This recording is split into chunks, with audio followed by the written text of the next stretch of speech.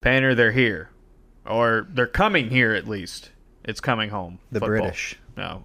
The koozies. Remember? Ooh. Remember those? Remember the month-long journey we've had with them? Few people have reached out. I've said, don't worry.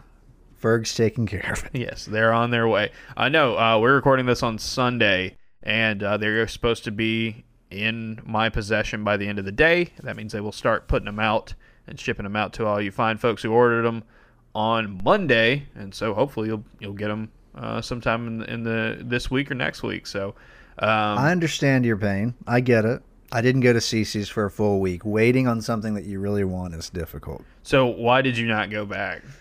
Are you I've just waiting been on me to busy. go? I would like to have another date with you. That would be nice. We can go tomorrow. You want to go tomorrow? Yes. Let's pack some koozies and then ship Treat them out ourselves and go to let's do that. Let's it's about to be a busy time of year. Fall camp starting on Thursday. How many opportunities are you going to have to go to CC's once fall camp starts? I mean, you're going to be so busy. It is just absolutely impossible to do The life of a reporter, folks. The Can't life even of the- go to our favorite buffets these days. They're taking our buffets from Thanks, us. Kirk. They're taking our buffets from us. They are taking everything from us. No, I said it would probably be a little bit later than expected. It was later than expected, but we're going to get them out to you well before tailgate season. That Akron game, you're going to be rocking it. There are going to be people like, wow, where did you get that koozie? And judging by what's been going on this week, the Akron game will, at least by then it'll be down to at least, 102 degrees outside. It should be nice and breezy. This was a brutal week. I bet you were glad you were Yes. no longer working outdoors this week. I've been working inside again, and this was a good Back week. to the old desk job. Great week to be a quitter in my book. It was oppressively hot this weekend. Like I was very focused and committed on not going outside. I went to the lake yesterday, and Okay. the first 2 feet of water were warm bath water, and then you would go the third foot down, and it was icy, and I didn't even mind that part. The first, So your feet were icy. the whole yeah, time. I was like, oh, I've got That's got to be a weird feeling. It If was. part of your body is my calves. you were in a down. really weird halfway heated bowl of soup. It was a special time for me. I loved it. I loved being lukewarm everywhere except in my toes.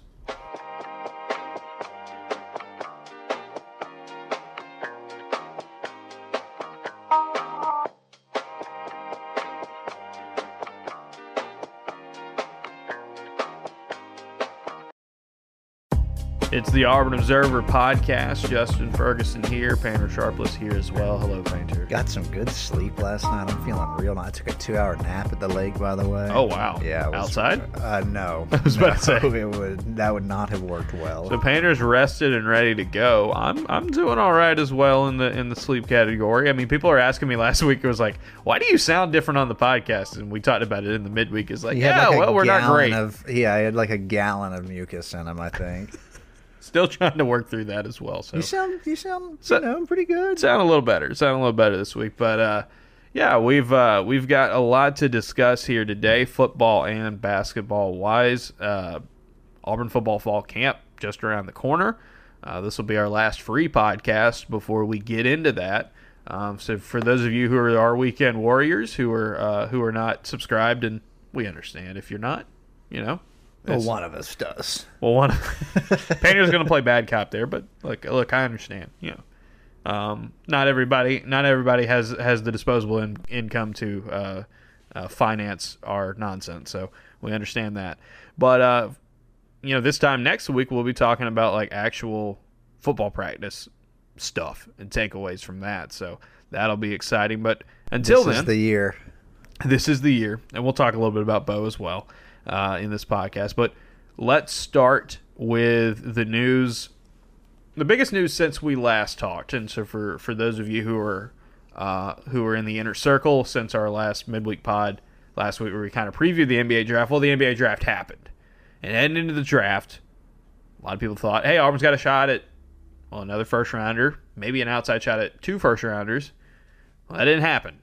JT Thor and Sharife Cooper both going in the first half of the second round, both going to Southeast Division teams, so they're not going very far at all. We will get to the fits and where they are and what that means moving forward.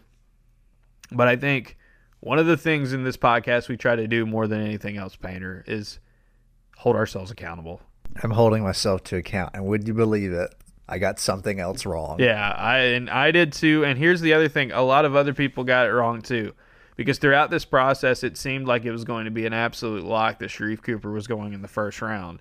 And that did not happen. He slides down to the second round to the Atlanta Hawks. This was something that I know people who covered Auburn fans were like, what the heck is going on with this?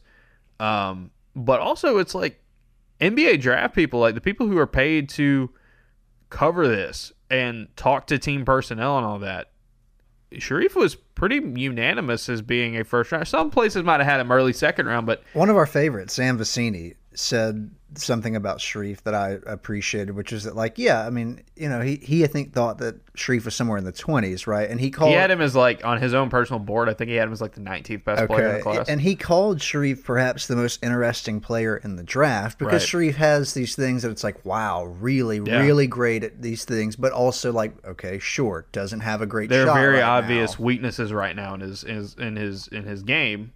You know, did not shoot very well, did not score efficiently around the rim also last season as a finisher. I think when defenses adjusted to him, kind of did the little sag off of him kind of thing. And which I guess you could really expect him the next level to be an even greater Gave him a firm challenge at the rim, and when he wasn't drawing fouls, we all remember that Kentucky game. You know, it was an issue. But, yeah, I mean, his passing is otherworldly for a guy his age.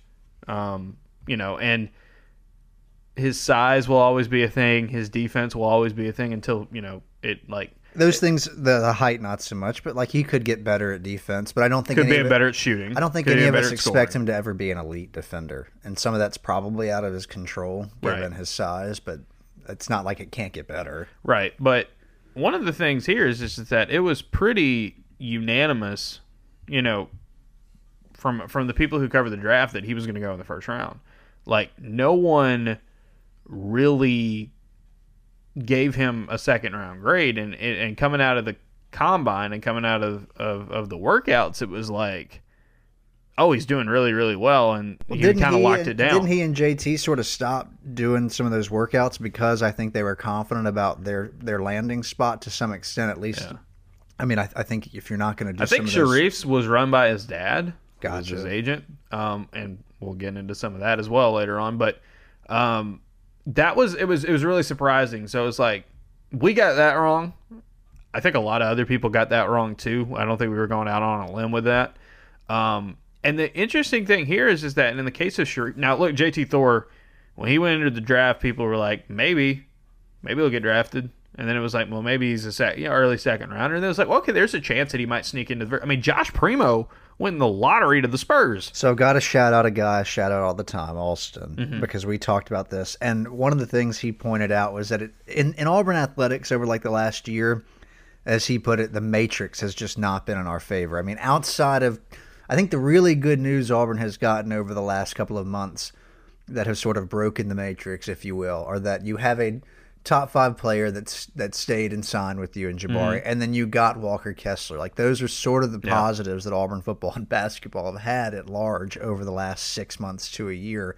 And it did seem appropriate that Josh Primo, someone who I guess I thought could be a first rounder but could very well find himself in the second round, was suddenly a lock. And it's tough because like Kyra Lewis snuck in there last year. I think he was the last lottery pick in the previous draft, and now they've got Primo, who shot up draft boards on draft night, and then it's like, oh, these guys Sharife and JT fall to the second round. I mean, almost, and I don't think anybody painful. I think Sharife and Josh Primo kind of were in the same range of prospects, and they got picked, like the pick difference between them in the 30s, which is wild to think about. But it was the thing, and I tweeted on draft night, like, all it takes is one team to fall in love with you. And for the Spurs, they've been doing this for forever. They find the guy that they really like, and it doesn't matter what conventional wisdom or the traditional boards say at that point. They're just going with their guy, and in this case, it was Primo. Can end up being a really good pick. Might I remind you that the San Antonio Spurs were really good at drafting for a very long time, including in more modern times, Kawhi Leonard. Saw Kawhi Leonard as a guy, that ended up becoming a perennial all-star. That was not what people were saying about him coming out of San Diego State. So all it took was one, and you thought that like maybe somebody will see that in him. Maybe somebody will see Sharife this like, okay, well, we can turn him into a really good point guard down the line. We could steal somebody who ends up being a really good player in this draft. Same thing with JT Thor. And so the Knicks kept coming on the board, and it was like, oh, this makes sense. And there was a lot of connections between the Knicks and Cooper during the draft process. That didn't work out. They kept trading back or going elsewhere. And so that late in the first round, it was like that run of like, well, is he going to go to the Jazz? Is he going to go to the Suns, who we've tried to push him to for this whole process? And that didn't happen. And then early in the second round, you started seeing guys getting picked that weren't necessarily big name people, and it's kind of felt kind of scattershot.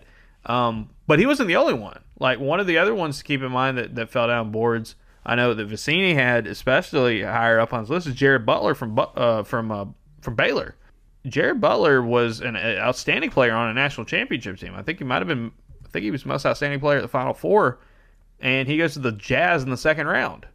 And it's like, okay, maybe there's just something a little bit off about this. And outside of the top 3 or 4 picks, the mock drafts really didn't hold steady at all. I think everybody knew it was going to be Cade Cunningham at 1. I think everybody knew it was going to be Jalen Green at 2 and Evan Mobley at 3. And then after that, I mean, once Scotty Barnes went off the board at 4, it was just kind of like, all right, all bets are off. And there are always slides in the draft, and there's always, surprise what people would call reaches. And unfortunately for Auburn's case, they didn't have a surprise reach. They didn't have a high riser.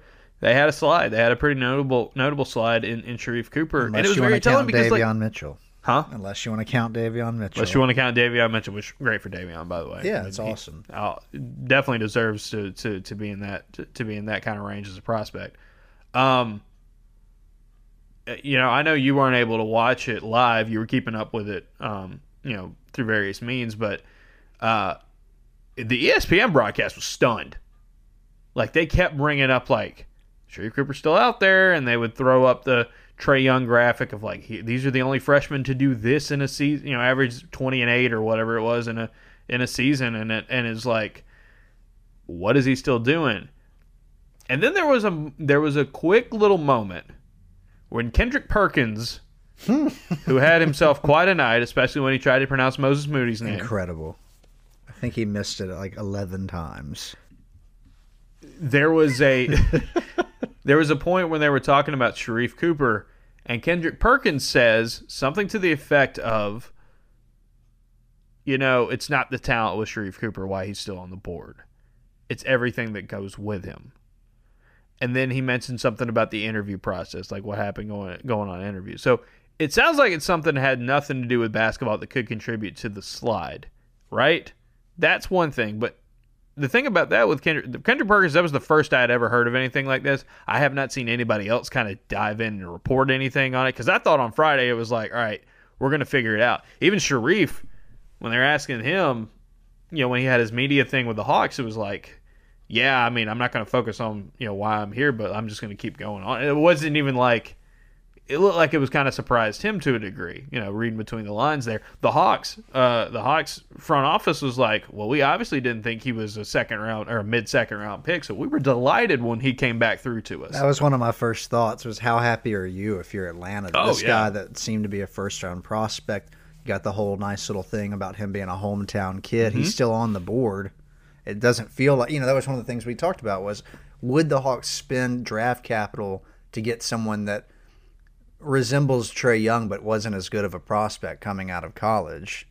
And I said... And if you're doing that as a second round, it's we said it on the midweek episode. I had said it several times. Yeah, exactly. Like, I had said it several times in this process. I did not think the Hawks were a good... Like, when people would mock him to the Hawks, I was like, that's not a good spot. I don't see that would be a really good landing destination, because it was like, all right, well, if you draft Sharife Cooper, you're either wanting him to be your point guard at some point, or you're going to like fill in for like maybe an aging guy or something like that, a veteran point guard. Trae Young's young and one of the best point guards in the league, one of the best players in the league right now. That didn't seem like a good destination.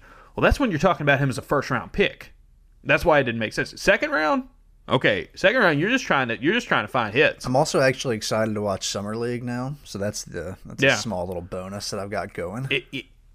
In the second round, you're trying to find guys that fit what you want to do, that you feel like can be diamonds in the rough. And being a second round pick is not, dooming Sharife Cooper or JT Thor to life where they're never going to be really good players. Like the Sharife decision, we're always pro, like, go get your money.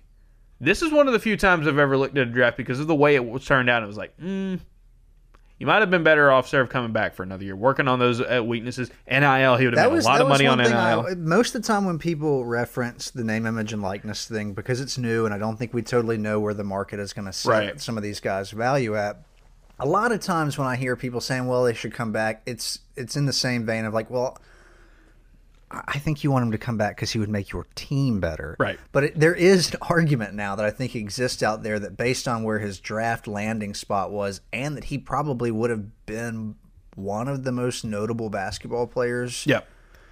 At least in the conference, right? I think his Instagram following alone was like top 10 among college athletes. So I do wonder, could he have earned a comparable amount of money coming back and playing for Auburn one more year? Perhaps. But we'll see. And it's like I said, you're not doomed to be irrelevant in the NBA with a second round pick. Where was the most recent MVP of the league picked? The second round. Now, that's obviously uncommon, but it's at least... Well, Draymond Green was a second round pick. Chris Middleton was a second round pick. There have been some good second round picks. You just have to... It's just harder to kind of break through. And the interesting thing with Sharife is this. He's going to go to the Hawks, right? He's not going to be the backup point guard right away there. He's going to spend time in the G League. He probably was going to spend time in the G League maybe if he was a late first, because that's usually what happens with some of these guys that aren't like, we need you right away, you're a superstar type of prospect. Because I think, the Hawks picked up DeLon Wright in a trade, in a weird 3-team trade. I think the Celtics were involved there from the Kings. So DeLon Wright, which if you don't know DeLon Wright, tall point guard, used to play for the Raptors for a while. That's probably your backup point guard right now. But short term, I think what they're going to want to do with Sharife early on is kind of give him, put him back and forth, play him some in College Park with the Skyhawks, give him some G League time, get him some NBA time, and if he takes off, he takes off. And if the ultimate goal for the Hawks here is he going to be a guy that can be a backup, a really good backup for Trae Young? And the fact that when Trae's off the floor and Sharife's playing his limited minutes, the cleanup minutes, the backup minutes for the point guard, they don't have to change what they do as much. Because when Trae Young's on the floor, you know what you're getting. You're getting a dude who's in attack mode, who can throw crazy passes, who can do all the lobs. Now, Sharife is not a shooter like Trae Young is. He doesn't have that range. He's going to have to develop some of that. But getting to the free throw line, drawing fouls, doing all that stuff, they will be able to go back and forth on that, and that's a huge boost for the Hawks. For the Hawks, it makes a ton of sense. Really good spot for him to land him in the second round. And then the other thing to keep in mind with second round picks is that you're not making more money up front. But the other thing you get in that is you hit free agency earlier. The contracts aren't as long, which can be scary because it's not guaranteed, but it also can be, well, if it works out for you, if you are one of those second round quicker. guys that turns out to be a really good pick, it's like, well, now I can get my money sooner. Right. So shouts out to that. If it does work, great. Yeah, and we've seen in the past guys who blow up, who were second round picks or even undrafted guys who blow up in playoffs, playoff runs and stuff like that, and then go turn around and get paid by another team. So that's possible for Sharife. Again, not sure what all came in the slide. I mean, if everybody around the league was, the people who cover the draft thought he was a first rounder and he ends up being a mid-second rounder, you do wonder what the reasons were ultimately. Did NBA teams always look at him as a second rounder this whole time? Apparently the Hawks had a higher view of him than that, but maybe the Hawks were one of the teams that were higher on him than others. He didn't just slip into being like the third pick in the second round. It was like, I guess, what was he, 12th? About the middle, yeah. Was he 48th out of 60? Yeah. So it's like you're a little bit closer to not being drafted than to being in the first round. Now, okay, what does that really mean? I mean, again, we know some of this is just about which teams like you and which teams have the availability to take you. For Sharife, I think being in his hometown, having an opportunity to play and learn behind Trae Young. I think it's a team that will be patient with him. I think it's a team that a front office that has done well with its draft picks here in recent years. It's a team on the rise. That's a good bat for basketball reasons. It's a good landing spot, but you got to think it's like what we were talking about all the time. If we were thinking about it as a first round pick, this was going to be one of the tougher spots to land in because you're not unseating Trae Young. It seems unlikely that in the next few years Sharife Cooper will be a better player than Trae Young because I don't think there's that many players in professional basketball who are considerably better. So either his ceiling is going to be with the Hawks and being that number 2 point guard for them and then having a chance to get another contract somewhere else at some point in time, or he plays his role and goes somewhere else. Either way, I mean, it'll be fascinating to see. JT Thor, on the other hand, another guy. Maybe you reach for him late in the first round. Somebody falls in love with his upside and his intangibles. He goes in the early second round. This is where he was projected to go. I know there was some talk about him going first round at some point, but Thor, different situation here with JT Thor, in the fact that he's not as popular of a name as Sharife Cooper. So NIL, I don't know. NIL wouldn't have probably affected him quite as much as it would have Cooper if he came back. And it did seem like he had set this as a goal, right? I mean, he reclassified. Why he reclassified and moved. And so, I admittedly, I don't know anything about Charlotte's roster except that LaMelo Ball is on it. But I will also add that I couldn't help but feel like a twinge of disappointment about it because it's just not a franchise that I think of having success at all, especially with doing things in its front office. However, there's some people that seem to have a differing opinion, in part because of what you just mentioned, all the youth on their team. I don't know if that's a camp that you fall into. They certainly got it right with LaMelo. Yeah, they obviously did. They got their other pick, their first-round pick, their lottery pick, their early pick on Thursday night was James Bouknight from UConn, who is a really gifted two-guard scorer. A lot of fun watching him. I think him and LaMelo in the same backcourt will be a lot of fun to watch in time. They've got Miles Bridges. They've got some other pieces. Gordon Hayward was a guy they acquired and have had, and before his injury, he was doing really well. And then they got some versatile front court pieces, JT being one of them. They go get Kai Jones out of Texas in the late in the first round. It's just a very young roster with a lot of fun, athletic players. So I think when you watch LaMelo Ball play and you watch the style that Charlotte's trying to build right now, JT Thor fits right in. Can do some of everything, can run, can attack. Can be a menace in transition. So I think JT is going to be a great fit there. And again, another place where he will have time. And as an early second round pick, you start looking at him. What does he do in summer league? What does he do to get on the roster? Charlotte is another one of those teams that has their G League team very close to home. Their G League team is in Greensboro, which is not too far away from Charlotte. So there's some back and forth possibility there. And Thor, one of those guys, it's like he's going to get paid to play basketball right now, which seemed to be very important for him. And I think he's going to be on a team that has done well with young talent here recently after years and years of just being kind of flailing around as a franchise. They've got something cooking with LaMelo. And then they've got some other pieces they really like. Devontae Graham and Malik Monk. They've got young, exciting talent all around, and they might not be able to keep all those guys in time, but getting Bouknight, getting Kai Jones, now getting JT Thor, it's just, I think stylistically, like Sharife to Atlanta, it makes a lot of sense for JT. It would have been different if you went to a place where they asked their four to be, a twin tower or something like that. So I like that. I like that landing spot a lot, and the Hornets, The Hornets made moves all night to get into the right position, and they made a move specifically to go get Thor. And I think that's a pretty good sign for what he could end up being.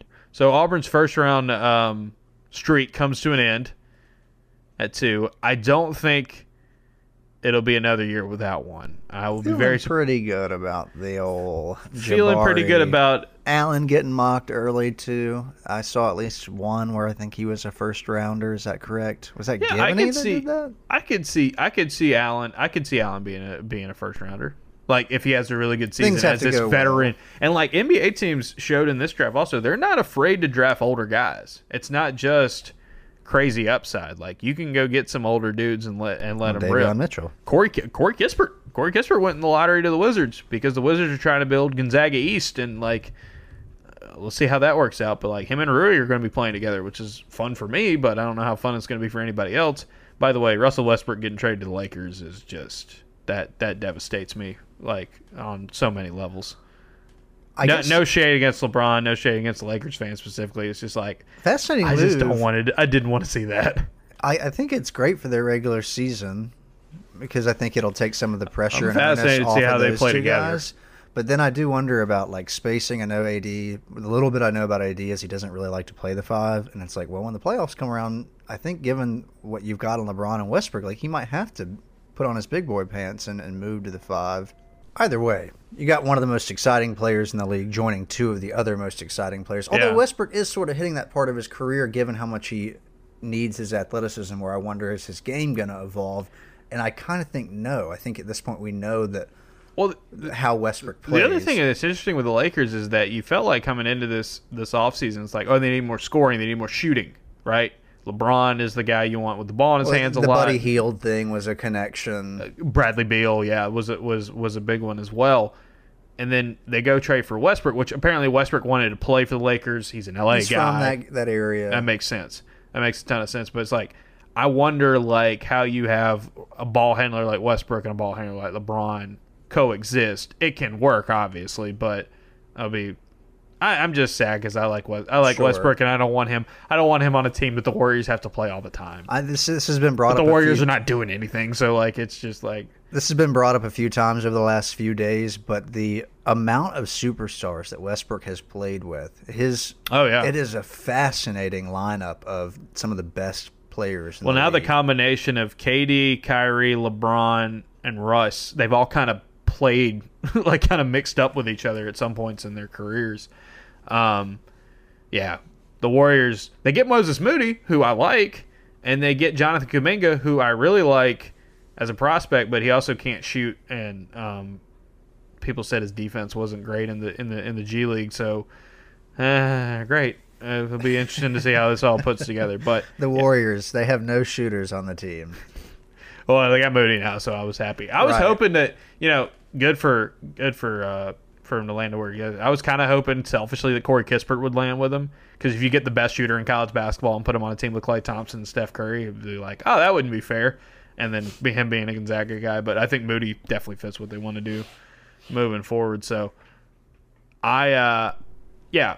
interested to see in the NBA moving forward what this means for Sharife Cooper, what kind of career he has. I think Atlanta fans seem to be very excited about him, very excited that they get a first-round talent, in the pre-draft process, fall into them in the middle of the second round. I feel like they see some of that with JT Thor as well in Charlotte.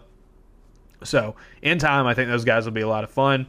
Keep an eye on the G League, because I think you'll see those guys spend some time there, and who knows, maybe you'll be able to develop into pieces that play some pretty good basketball. By the way, speaking of Auburn's other players in the NBA, Isaac Okoro getting a new teammate and a top 5 pick as well, and Evan Mobley, who, that's a defensive nightmare duo right there. If you get the best defender from the last draft class, compare him with the best defensive big man overall in Cleveland. I like what Cleveland's building.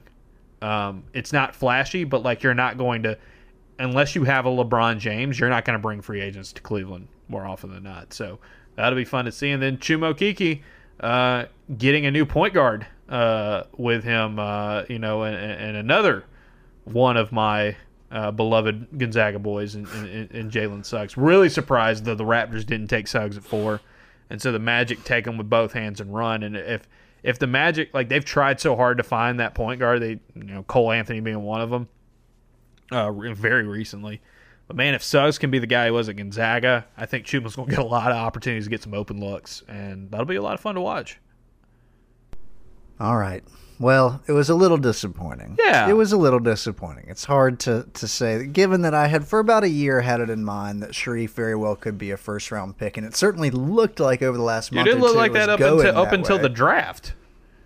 Up until we got to the end of the first round, I was like, oh, well, that was the first time I'd ever even thought of that he might not be a first-rounder, honestly. And, like, that might have been, looking at it rose-colored glasses or whatnot, but it's just the vast majority of people who covered the draft thought he was a first-rounder. And so it happened. We'll see how he reacts to it and moves forward. I know there's a lot to like many about. people doing this that I'm aware of, which is good, I think, for a number of reasons. But have you encountered any Auburn fans that have been like, "Oh, Bruce gave him bad information"? Because I little bit of I that. haven't seen that, which is good. It's like, no, that's not what happened here. Yeah, but also it's like Bruce wanted those guys back. Yeah, it's not like, I mean, I think They told what gets kind of twisted a little bit is the story of with Chuma and with Isaac. I think with Isaac especially. because Isaac was like, oh, maybe I'll come back, and he's like, dude, you're going to be a top 10 pick, and then he ended up being a top 5. Yeah, they pick. were looking at the way things could fall, and it's like, this is your year. Yeah, given the way the draft class stacks up. and go get it. I don't think those were the same conversations that were had with Sharife and JT.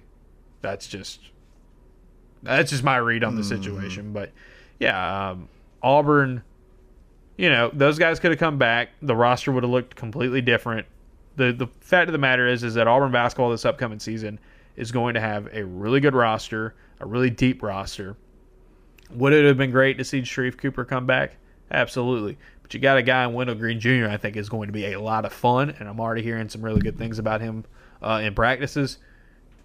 Keep an eye on him for sure. And he'll be. I think him and Zep Jasper can create a lot for you. Katie Johnson as well, and then JT Thor would have been outstanding if you're an Auburn fan to see JT Thor play again because he was such a good player and such a fun player. But you're already in a spot right now where it's like, all right, between Walker Kessler and Jabari Smith and Jalen Williams, and then also everyone's favorite Dylan Cardwell and Stretch Akingbola. It's like, man, that front court was already kind of busy. Well, the obvious solution to this would have been Playing Jalen Williams at point guard, yes. Yes, moving and having one of the tallest lineups in all of college basketball. I'm thinking a lineup where Jalen plays the 1 and Allen plays 2, JT plays 3, Jabari plays 4, Walker plays 5. Yep. Everybody's 6'5" or taller. Yep. Or you could go with another lineup where Jalen plays the 1, JT plays the 2, Jabari plays the 3, Walker plays a little stretch 4, and then you got Dylan Cardwell loading it up down Just low. keeping Or Allen Flanagan on the bench because it's like, sorry, you're going to get your minutes, but we're But going to... Allen's on the bench at that point, but then all the guards you just get Like the first time out, Bruce subs Allen in, but he's like, every starting lineup is going to have nothing but 6'5" people in it. I think that's the I know why you don't do this. This is I was the big advocate when he was around of play Jim with the 5 once. Give me a lineup where he's the 5 one time. I want to see it. I want to see the ultimate small ball lineup with him and Jared and Bryce. And it never happened. And I was like, all right, well, you don't. I mean, this is why I'm not there's plenty of reasons, but this is why I'm not a college basketball coach because I would play that Christmas break December game against North Carolina Central or UC something. And I'd be like, all right, we're running the 5 center lineup right here. And it's like, well, this isn't helping anybody. And you're just flexing on a team full of guys who are just happy to be here. This is not helping anyone, but but look how cool it is. Ferg only cares about lineups. He doesn't care about the records. People are asking you in the post game why you did things, and you're like, the lineup looked cool. I don't care about the results. I heard that the team, our scouting report, and from what we saw on film and on paper, was that they were very small. So we ran 5 centers out there at the same time. I don't see what the problem is. All right, Auburn fans, it's going to be okay. Bruce Pearl, this is for you, baby. I need you to sweep the Crimson Tide this year. Ooh. They're moving into in basketball. I've moved on from football. It's a lost cause. It almost doesn't hurt me anymore when they win. It's like, what are you going to do? But basketball, for a brief moment, this looked like our thing. And now that Yankee has come in here and is doing a great job. And it's where very Bruce is annoying. originally from, right? Yeah, it doesn't matter. Okay, it doesn't matter. They're two different. You've got white bread over there from Michigan or wherever he's from, and you've got a beautiful cultured man in Bruce Pearl. All right, they're not the same. They're not the same. White bread from Michigan. Well, right. Let's see if that makes the cut in the podcast. Oh, God, it's so frustrating. I mean, when I was like, of course Primo went in the lottery. Of course. Yeah. And he's a good player. I was just like, the other thing that always strikes me is like, okay, NBA draft and the NBA has a different value of what's a really good basketball player. Like Herb Jones was the SEC Player of the Year last year, and he gets drafted early second round. Like, okay. One I was thinking of though, but John Petty, who I have always been an advocate for because I like dudes who just want to go in there and just put up as many threes as possible. Hopefully, you can get a chance to get a two-way deal. I like John Petty a lot, and I'll always be a John Petty fan. But yeah, it's just there's some guys where you're like, oh, that's a really good player. I mean, he was awesome, and it's like, yeah, but we think he's a second rounder. It's like, okay, well, we have different opinions on what and that this is also why I'm not on an NBA front office, because I would probably still try to run the 5-center lineup at some point there, except for it would be with the Sacramento Kings. Although I think they could do a whole lot worse. The Kings are building something. Like they've got a lot. They've got a lot I like about that team. If they could ever figure it out. And apparently the Healed trade is maybe or maybe not going in or whatever. They've got a good bit of players that I'm big on right now. All right, Painter, let's take a quick break, and when we come back, we'll talk some football news.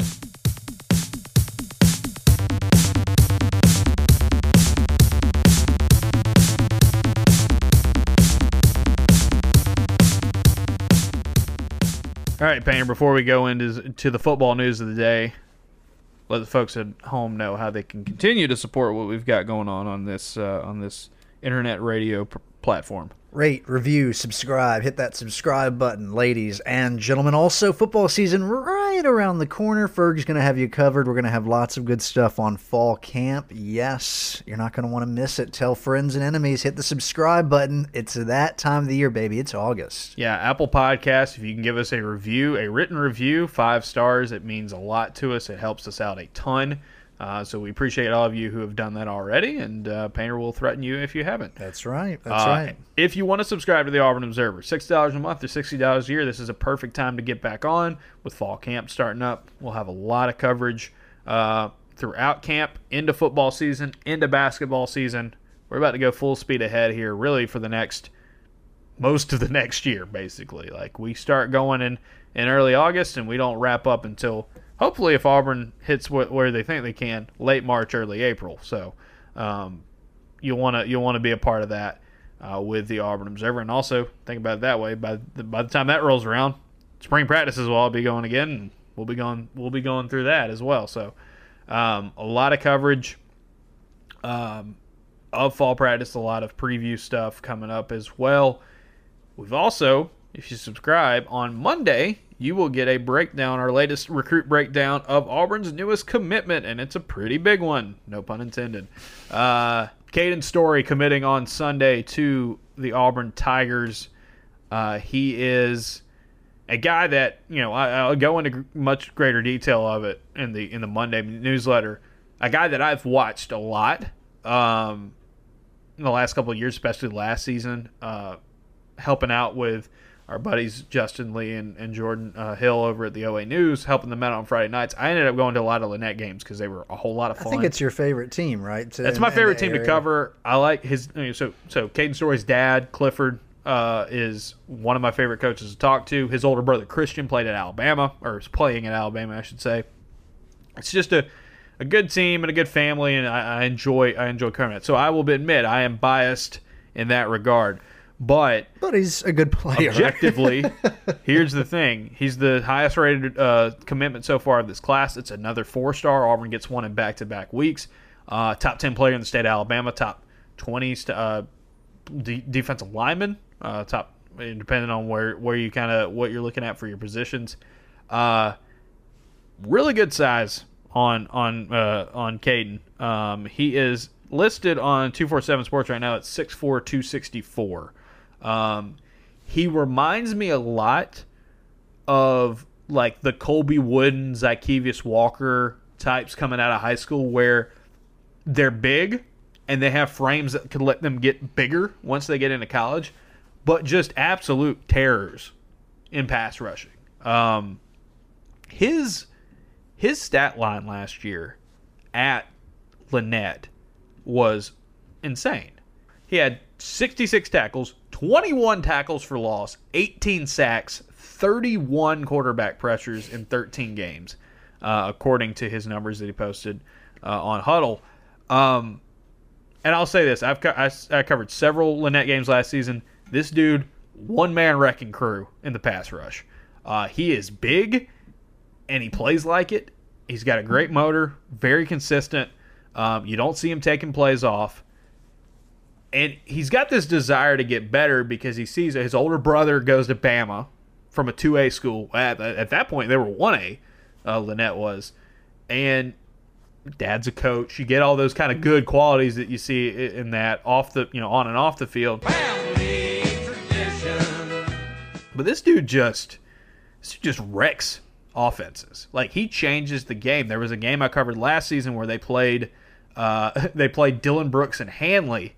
A game finished 6-3 in overtime, and it was like a showdown between. It was such a defensive slugfest because Brooks and Story were just, the other offenses, which were really good offenses, couldn't do anything because he was just kind of tearing it up. He's a destructive force, and he also fits in this system quite well. Be interesting to see where they have him at Auburn, but like, Lynette runs a 3-down defensive front, so he's already used to playing on that strong side defensive end position, kind of like where Colby Wooden would play. I really like this pickup. I like the kid personally, and I like the player and his family, where he comes from. But I mean, just watch him on film. This dude just tears people up, and you'll see some more of that if you're subscribed tomorrow on the website. Come on, baby. Keep this going. We need some help in this recruiting class. I'm not hitting the panic button yet, but let me say internally, I'm really hoping for that 5-0 start because I didn't ever expect this to be the class of the century for Harsin and co. But we're off to a slow start. This is the best news probably that they've gotten. I mean, Garner. They've gotten back-to-back Sundays. They get 4-star. And Garner's an interesting case because he got the bump up, and having a quarterback that's recruiting for you is important. And Alston has been very vocal about bringing other people into the class with them. So yeah, I mean, I think Auburn has had a nice little uptick in recruiting news here in the last 2 weeks. That part's undeniable, but still a lot of work to be done. Yeah, and when we talked about it earlier this year, it's like where they need to be in that blue chip ratio. It's like, well, right now they've got 3 4-stars and 5 3-stars, and it's like, that's not bad. I mean, you're already playing ahead a little bit. With some reclassification, you could see where a dude like Micah Riley Ducker or even a Jay Fair could jump up to 4 stars, consensus wise. So it'll be interesting where the rankings all shake out because they do a few of those refreshes throughout the year. But yeah, Caden's story, I really like where he fits into Auburn's system. He's coming from, he's played great defense for a while. He's a really good pass rusher at this position. Be very curious to see, because here's a couple of things with him. He plays 2A football. The jump between 2A football and SEC football is pretty large. Now, they play good competition, and he's got good players around him that go on to play college football. Lynette has done a really good job of producing talent. But with the right development time, I think he could be really good. Seeing how he'll, if he can get bigger, how he can hold up and run stopping. But, he's done a lot of work because when you watch a sophomore film, he does a lot of stuff where it's just I'm bigger and stronger than everyone, and I'm just going to blow people away. And, that was great. You obviously can do that. Last season, he made more of an effort to really work on his hands and increase his pass rushing moves. One of the reasons he's coming to Auburn is that he's going to learn from an NFL defensive line coach in Nick Eason, and he's going to help him get to the next level, and that's a win for Auburn. So slowly but surely, this is starting to come together. I like the fact that this recruiting class had a a foundation of here's our quarterback, here's our running back, here's a really fast wide receiver, here's a tight end that does everything we want him to do. We've also got a couple players on the defense that we like early on, but they needed the line of scrimmage. And so for your foray into recruiting linemen in this 2022 class and picking one up is one of the top 10 players in the state of Alabama in what is a really good year for talent in the state of Alabama. I think you'll absolutely take that if you're Brian Harston and his staff, and I think in time he could be a very good player like a success story like a Caleb Wooden or Colby Wooden, I should say. Caleb's his brother, or Zacchaeus Walker. Some of those guys can develop in time. That you want to bulk him up, you want to keep him down. We'll see, but like he's a really good player that I have seen with my own two eyes and can confirm. Like this guy changes the game whenever he steps on the field, and I think he's got the motor and the work ethic to go far in the SEC. All right. Some good news for the boys, for Harsin and the boys. Sweet Derek Mason. Keep it up. There's more guys who could be coming on their way. One of the ones that people are talking about maybe committing sometime soon to a program is Drew Bobo, the son of Mike Bobo. Would you want to play for your dad? If my dad was employed at Auburn, maybe, or if my dad worked for an SEC school, maybe. I'll be interested to see. Like, by the way, if you want to brag a little bit about your dear alma mater, by the way, Auburn number 3 preseason 7A poll this year. Thompson is, of course, Thompson at number 1. Hoover's, of course, Hoover at number 2. That Auburn High offensive line is going to be loaded. Like they've got like several, Power 5 talents, and Auburn University's going after a couple of them. Not only Drew Bobo, but Easton Harris, who transferred in from Beauregard, is another guy that a lot of people have said that Auburn's going after as well. So it'll be interesting to see if the offensive line starts picking up, how many of these guys Auburn gets from literally their own backyard. A little different with Drew Bobo, obviously, because of his dad and that he's a newcomer to the area. But, like, if you can start picking up guys that are around here, a little bit more frequently than you did under the last staff, that's a good way to kind of – I think Brian Harsin and his staff have really done a good job of trying to, as newcomers and outsiders, to kind of acclimate themselves and get in with the local area. And I think high school kids, recruiting this area is a pretty big one. Now, a guy like Caden Story, Auburn's last staff was recruiting him already, and he would have been a big factor anyway. Looking at you, UCF. Yeah. He came down between Auburn and UCF, and so, I mean, this will be this is a good pickup. And I know Alabama hadn't offered him. They recruited him. He camped and visited and stuff, but they hadn't offered him, which kind of makes sense. Alabama's board is probably pretty loaded at the with guys they like at defensive line. But when you get a 4-star and you get a guy who's the number 1 player in your class so far, it's always a good thing. But yeah, Painter, your alma mater should be proud of what they. I was looking at their offensive line talent and I was thinking they should never throw the ball this year. They should just be able to run behind all those guys. If you've got a college offensive line in front of you. Do you have any idea? I know this will interest so many people listening to the podcast. Who QB1 is for the sweet alma mater? I know who it is, but I can't remember the name off the top of my head. Fair enough. But well, I don't think I should belabor the point because I don't think that's why most people. One of their quarterbacks is Brian Harson's son, Davis. So shouts out. Yeah, bring it home. Bring home the state title, then bring home the national title. Harsin family, no pressure coming from this room. My alma mater, by the way, preseason number 10 in the 3. Not to be outdone, the Bobcats, which really does roll off the tongue. Yeah. My only thing growing up is just like it was funny that every one of our high schools around us were some version of black and yellow, like we were. For some reason, like all of them were black and gold. Big into Wiz. Except for a couple other ones. But Bobcats, like that's not a very common name. Like Auburn obviously being the Tigers, well, that makes sense. But we at least had a little bit of creativity. We are the Bobcats, the mighty Bobcats. Yeah, we weren't like our beloved Highland Home Flying Squadron, but the Trash Pandas. Some high school teams should probably adopt trash ban, don't you think? Haven't been to one of those games. Huntsville's just far enough away that I don't ever go. And that's probably not the only reason. You ever been to Biscuits games?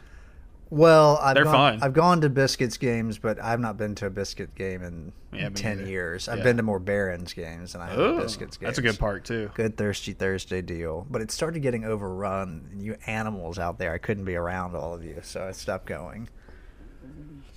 All right. Moving on to our final topic.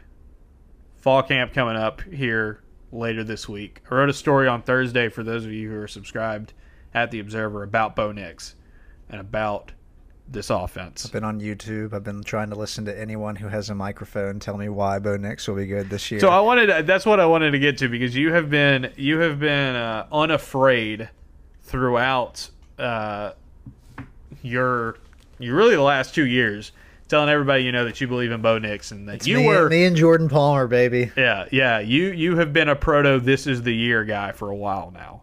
It is. Bo's coming into fall camp. Here's TJ Finley. Demetrius Davis is, from what I've heard and read, is doing a really good job in the summer as well. He's got pressure on him, but it's not like his starting job is imminent danger. In a sense, that's a tough word to say. Imminent danger. In the sense that there's now. So I just don't think you expected a true freshman to come in and take Davis's job. And I don't expect Finley to come in and take the job either. But it's more likely that Finley could. And I think it's going to work itself out in fall camp. Harsin said it at SEC Media Days. Look, we're going to have competition at every position, but I brought Bo Nix and Owen Papo with me because they have been two of our best leaders, and they have done exactly what we want to kind of set up what we're trying to do. Don't have to read between the lines very hard with that one. Right. He could have easily taken a Nick Brahms. He could have easily taken somebody that you feel like, okay, that guy's probably not a Tank. He could have taken Tank. Tank, I know he's only a sophomore, but I'm sure that they've coached these guys up to not say anything particularly interesting. Tank could have filled that role just as easily. And like Owen, I think Owen was interesting in what he says. Like, it's more of like you don't want him to say anything inflammatory. Agreed. It's not the interesting part so much as it is not calling out Alabama. Right. Tony Ferris doing that on Instagram. But they didn't take him to media days. Hey, well, you know what? But they talked about it too, and yet, like we said recently, for some reason, we're not scared of Alabama was a talking point. I don't know why, but it is. So the school that has had at least a little bit of success. So back to Bo. Sweet back Bo. to Bo. He has had a lot. He's had to put in a lot of work this summer, continuing on what he learned from the spring, because this is a brand new offense. This is his third offense in as many years. People will be like, well, what about that second season? Wasn't that the same offense? It was like, yeah, kind of. It was a different playbook, though. It's different terminology. Chad Morris had his own way of doing things. Which is to make sure you throw the ball against South Carolina. Yes. This is his third type of offense. This is his third year in college. He's had to make this transition. One of the things that has been the talking point of this offseason is that can Bo Nix get better? And B, can Bo Nix get better in an offense that isn't necessarily it doesn't necessarily have this giant track record of guys that play like him at a position. More pocket passing, more, stand in there and do the work. And Bo Nix talked about it at media days, that one of the things he's been working on the most is standing in the pocket and making tough throws. He's like, I know I can do it, I just have to do it more consistently. And he is making it sound like this offense is a better fit for him than people may have predicted. One of the things was like going under center. Well, you barely ever did that in high school. You barely ever did that in your first 2 seasons at Auburn. He's like, I like it. It helps me diagnose things before the snap more. So, Painter, my question to you as the Bo Nix apologist around here, what are you wanting to see from him in fall camp? What are you wanting to hear? What can you hear or take away, if anything, from fall camp that makes you think by the time you hit week 1 against Akron, you're feeling good that this season for Bo Nix is going to be the one that he needs to have and the one that Auburn needs him to have? Competitive spirit, fight, grit, all of the buzzwords. I want to hear them, but also I actually want someone to come out there, probably will have to be a player at some point, and just be like, the quarterback competition has been good. I think you're going to hear a lot of the same. TJ Finley is Everybody's doing a good pushing, job. But yeah. I want at some point within about 2 weeks of fall camp to be like, Bo is the best player in the quarterback room, and kind of be transparent about the direction it's heading in. I hope that by midway of the fall camp, it's like, yeah, maybe they haven't actually said he's the starter, right? But nobody's pretending. Yeah. Some confirmation of that would be nice. I think the thing you just mentioned is like he's never done this under center thing. So part of it's going to be like, how about I'll believe it when I see it? Because last year I was gassing him up, and it's like, in the first 2 games, you're going to probably look pretty good. But you know, it is a matter of like, I'd like to hear from some of his own teammates that he is the best quarterback in the room, and then at that point, it's a waiting game for me. I don't know if after 2 fall camps we've already had with Bo, if there's that much that can get me excited until we see what you just mentioned. Can he stay in the pocket? How's footwork look? One of the things Harsin talked about in the spring, decision making. You don't have to do everything on one play. I referenced this in the story from Thursday, but Owen Papo at Media Day said this about Bo. He said, what I've noticed is he's been more calm. He seems to be more comfortable in this offense, even though he's just now learning it. He seems to be picking up on things really fast, going through his progressions well. Shoot, he's even helping out TJ sometimes, too. I think he's going to have a better season this year. When you hear him talking about being more calm and more comfortable in this offense, to me, that's big.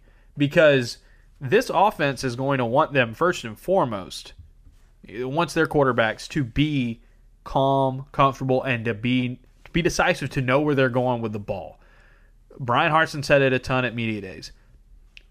You have to be elite before the snap to be elite, to have any chance of being an elite after the snap. And we think about with quarterbacks so often, because it's what we see, and for those of us who aren't in the program or aren't quite as football knowledgeable as the people in it, what we see is just like, okay, play happens, quarterback makes a throw, we're like, all right, well, you can look at the route or the decision-making there and see that, but so much of what's going on there is pre-snap, what goes on. And if Bo has the weapons to be more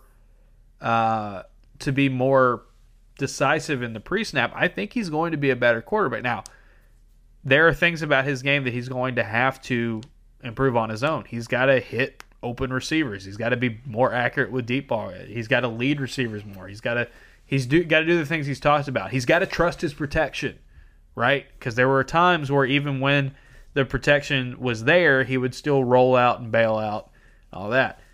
They got to kind of break him down and go back to it. It's like, okay, is this read here? Is this read here? Is this read here? Then take off. Not, this read's not here, go.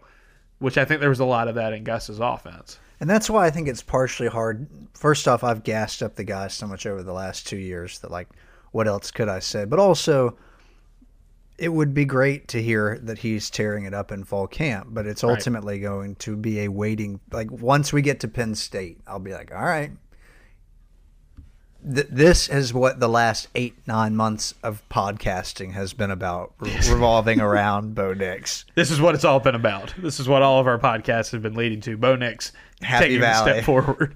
One of the things I mentioned in the story was a quote that I saw from Jordan Rodgers about Gus's offense. He seems to like Bo a lot. He was saying Bo is one of the most talented quarterbacks in the SEC. He needs the road maps. He needs the answers. If the first read is not there and the second read is not there, he actually needs the route to go back to. Talking about under Gus Malzahn, tempo. It was a simplicity, lethal simplicity is what I always called it on offense, where it was like, you know what the defense is going to be in. You draw up a play that doesn't have that many routes. Guys don't have to think quite as much. Boom, boom. You move and you keep going. As defenses adjusted to tempo and no huddle playing, that became less of an advantage, right?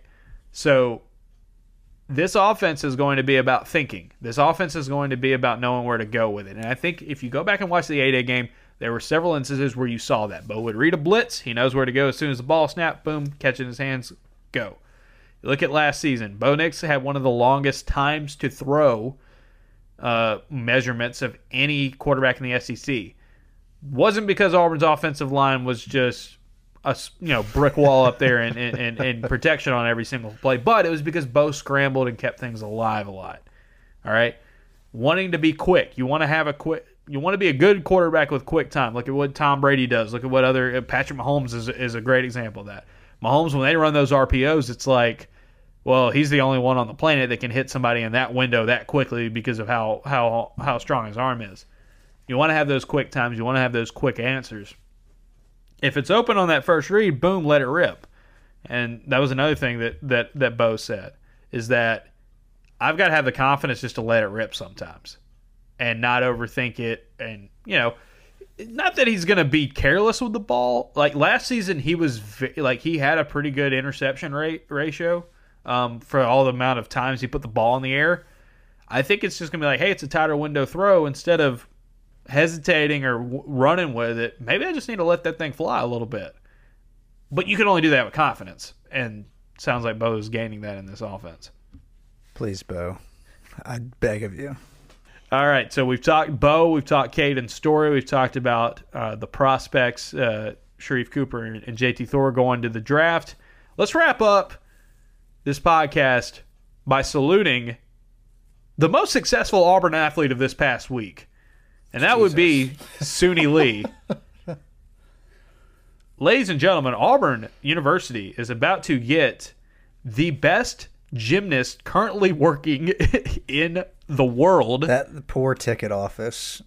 It was so wild watching them sell out during that. It was just refreshing and seeing just the more gray popping up on the arena. And it was already a sport that gets good attendance. Now it's, you have one of the best attractions in all of gymnastics in the world. You are getting one of the rarest things. It's something that literally has never been done. An Olympic gold medalist deciding to go to college and compete in gymnastics. She has reaffirmed it multiple times this week. I feel like Justin Lee's going to have to lose his mind before. New York Times, Washington Post, like they've all written some form of story. And Suni Lee has, as you said, been like, that's the next Jeff step. Graba said it recently. It's kind of like, thank goodness for NIL, because back then, if you win back before this, if you win the gold medal, well, none of those sponsorships, like she won the gold medal in what is usually the most watched sporting event in the Summer Olympics, the women's gymnastics finals. I mean, you're talking about Wheaties boxes, you're talking about Visa commercials, you're talking about those big things, and you wouldn't be able to do any of that and still be a collegiate athlete until now. And so it's this cosmic set of circumstances where it all comes together, where Auburn has Jeff Graba as their gymnastics coach, and Jeff Graba's twin brother has a gymnast in Minneapolis who at a young age looked like she was going to be an Olympian. And then she gets better and better and better, and then she gets to the Olympics. And Simone Biles gets the twisties, which sound terrifying. I don't know how much you've read about that. That is just terrifying to hear about. Long story short, you don't know what the ground is. Yeah, it's like getting the yips for gymnasts, but you're doing it while you're flipping in the air. And so your body and your brain just kind of disconnect, and it takes a long time to recover from. But it doesn't lead to a gold medal for the Olympic national team, the team competition. But then when the all-around comes in and there's a lot of pressure and a lot of focus, she goes and wins the freaking gold medal. She wins a silver medal with the team. She's got a bronze medal on Sunday because didn't have her best stuff on the bars, but still gets a bronze medal. It's wild. It's wild to think about. She goes from having I want to say it was 200,000 or something like that Instagram followers to well over 1 million in a couple of days. She's become one of the more famous athletes of these Olympics. And she's going to be at Auburn. She's enrolled at Auburn. I was thinking the other day, how weird it would be to be an 18-year-old and be in a class with Jabari and or Suni Lee and be like, oh, I was watching you on TV on the Olympics, or in a few months I'll be watching you in the NBA. Right. We're the same age. We are not the same. Right. Yeah, it's wild to think about. So congratulations to Suni. Awesome.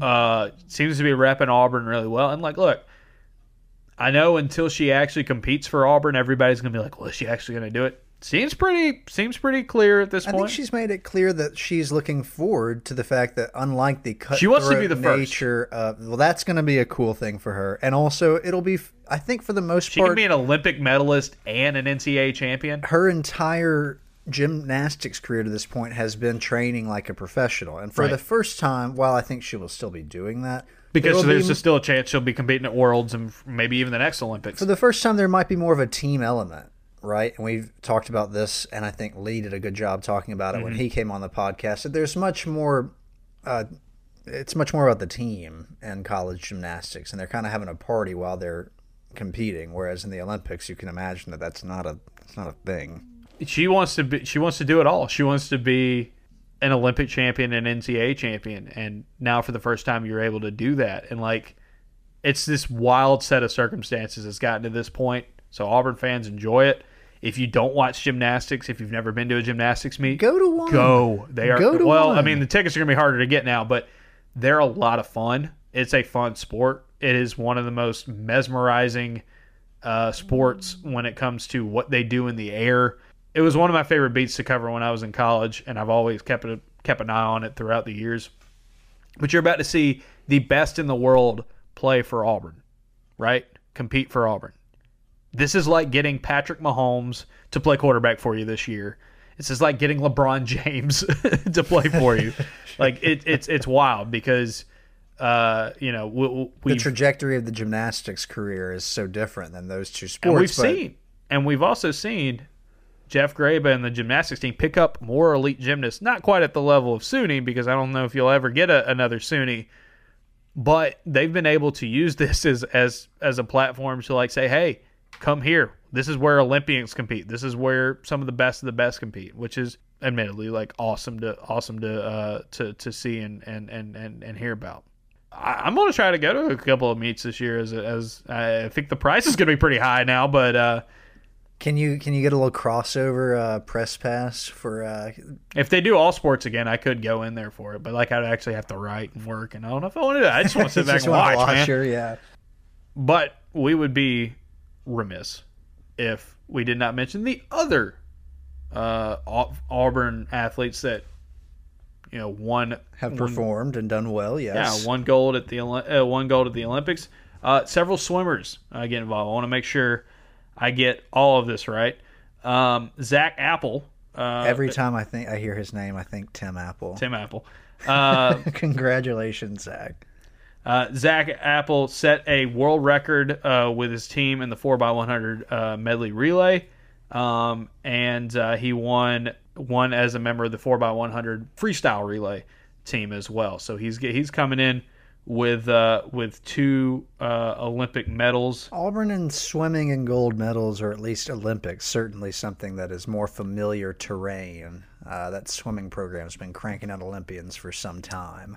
And finally, also want to mention Annie Laser, who won bronze medal in the 200-meter breaststroke, which was one of the more hotly contested swimming races at these Olympic Games. So Auburn coming in with 3 swimming medals, and at this point 3 gymnastics medals. And I think Suni, as of the time recording this, Suni's got one more shot to get another medal before she ends. So Auburn's got 6 medals here from the Olympic Games. At one point, they had more medals than the nation of Italy. I don't know if that's going to hold up anymore, because I know Italy's got a really good track and field presence right now as well. So anyway, very cool stuff for Auburn, and I know Auburn fans excited about the future in the direction of gymnastics, and also hoping that swimming and diving can kind of get back to where they were back in the day when they were pumping out Olympians pretty regularly. And so the new head coach there trying to set that standard once again.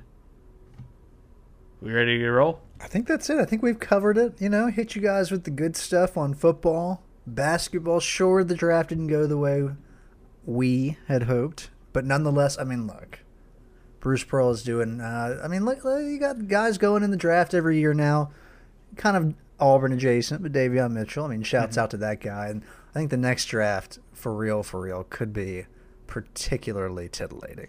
Yep, 100%. All right, we will talk to those of you in the inner circle later this week. For those of you, our weekend warriors, we will talk to you again next week, next Sunday, with some more Auburn. We'll have actual Auburn football practice stuff to talk about, which is really exciting. It is time. Sign up for the Auburn Observer, $6 a month or $60 a year. This is a perfect time to jump on board and get the newsletter straight in your inbox most days. And Yeah, in you the guys are podcast. sending questions to Ferg without even being prompted. Yeah, Good word. for the mailbag. That was really cool to see. So it's a good time to get on board if you haven't already. Check us out, auburnserver.com. For those of you who are the weekend warriors who listen to our free Sunday episodes, we'll talk to you next week about actual football practice takeaways, which is really cool. For the rest of you, we will see you in the newsletters, and we will talk to you again in the midweek episode for our premium subscribers. Painter, your final thoughts. God bless Auburn Athletics.